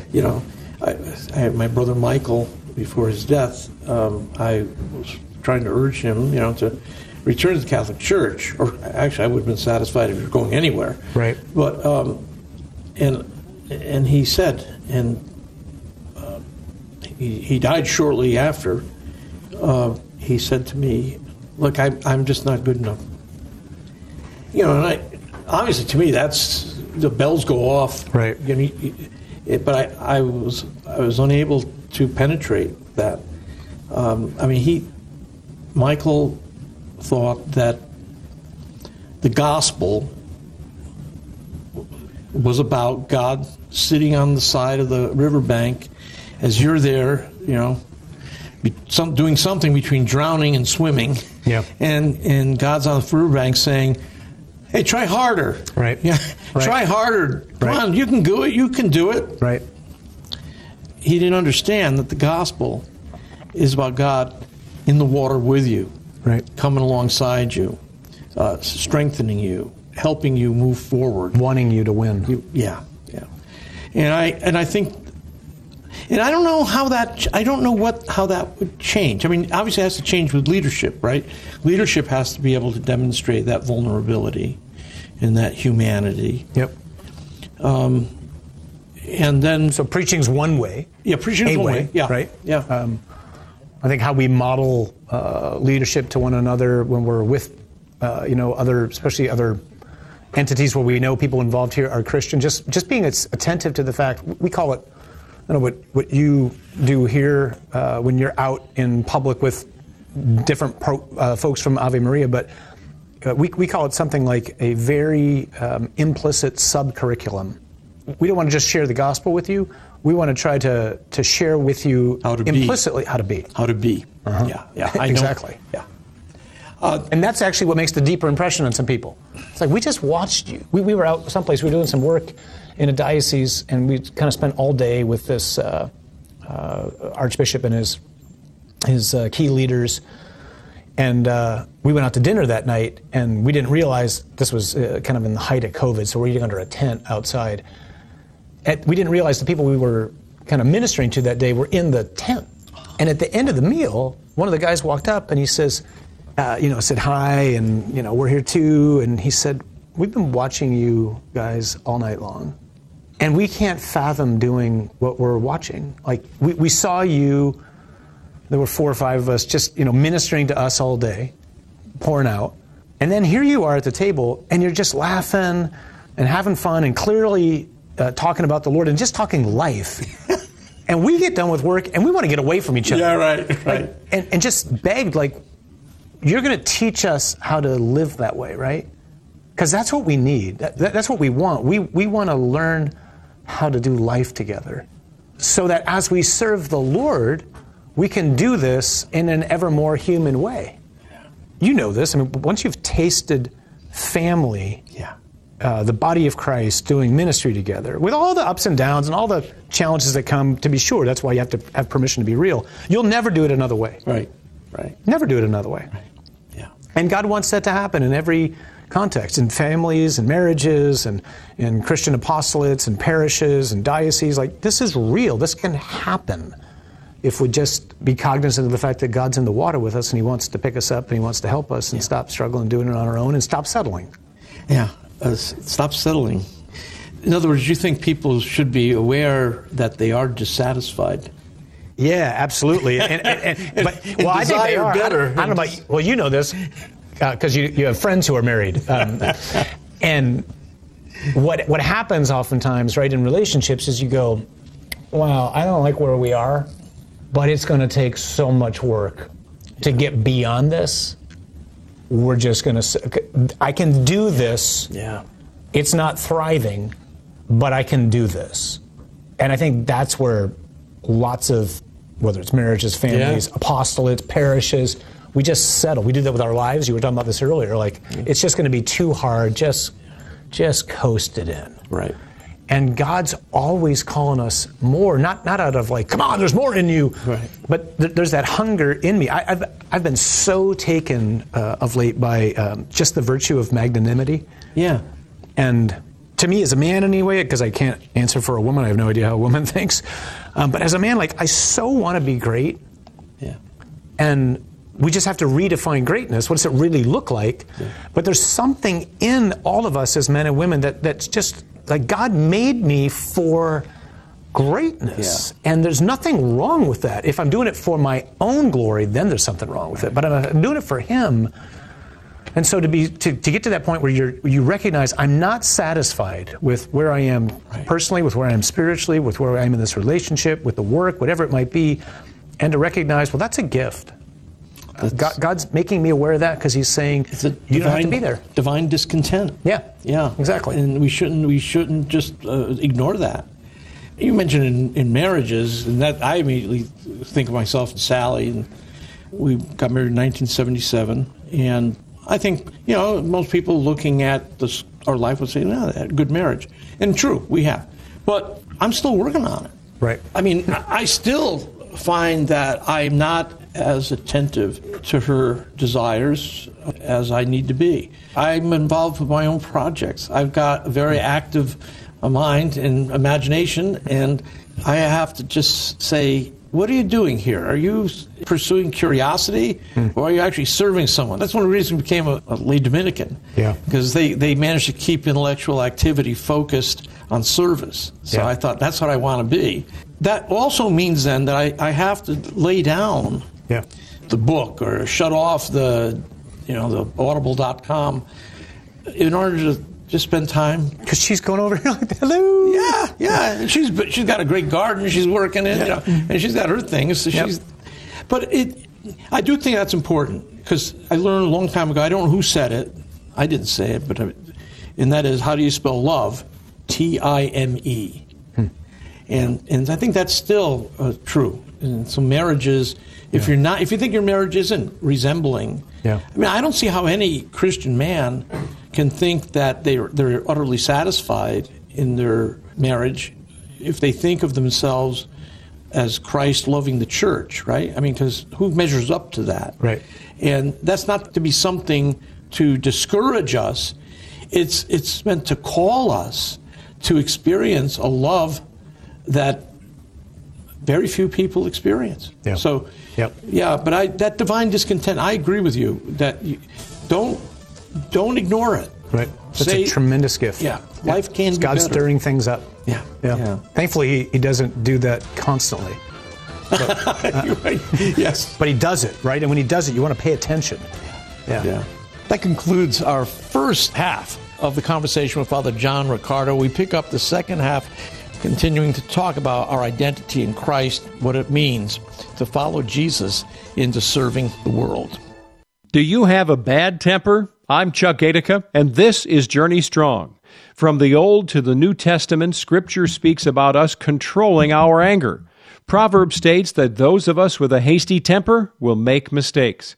We also know anger issues can lead to health issues. We can cause a fight, lose a friend, or witness to others in ways that are unproductive.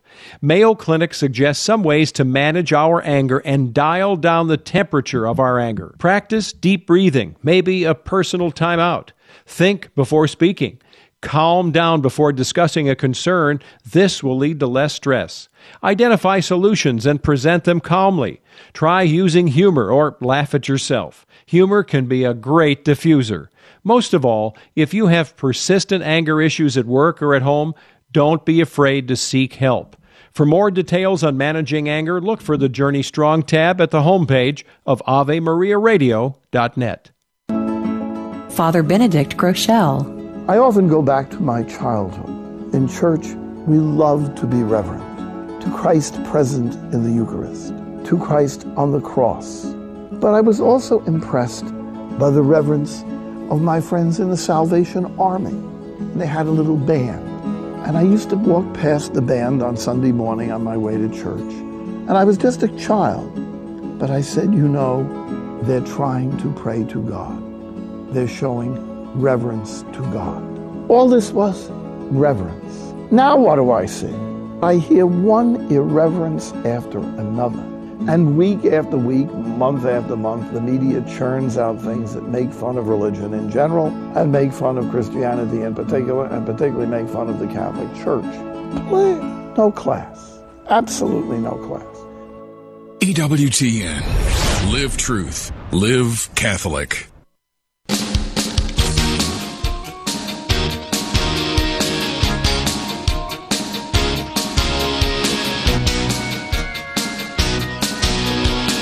Good afternoon, and thank you once again for joining us over the last 2 hours. If you go to AveMariaRadio.net, you can follow up on today's conversations. We'll have Father John Riccardo's work there for you with Acts 29, as well as the book Stacy Trasancos wrote about Behold It As I, Scripture, Tradition, and Science on the Real Presence of Christ in the Eucharist, and also the book Corinna Turner, The Boy Who Knew Carlo Acutis.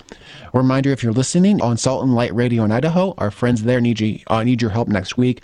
Wednesday to Friday of next week will be their 2023 Fall Pledge Drive. And if you're listening in Boise, Twin Falls, Caldwell, Bloomington, or anywhere else in that area, please support your local EWTN Catholic radio station.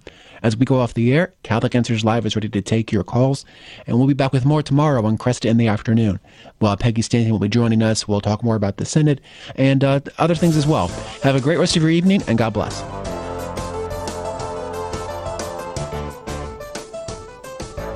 Cresta in the Afternoon is a co-production of Ave Maria Radio and EWTN Radio, and carried across the EWTN Global Catholic Radio Network. To follow up on any of the guests or information presented on today's program, visit the Cresta Guest Archive at AveMariaRadio.net. That's AVEMARIA Radio.net. To listen to this or any other edition of Cresta in the Afternoon, visit the audio archives at AveMariaRadio.net. Or to order a CD of the program, call 734-930-4506 or email orders at AveMariaRadio.net. That's 734-930-4506 or orders at AveMariaRadio.net.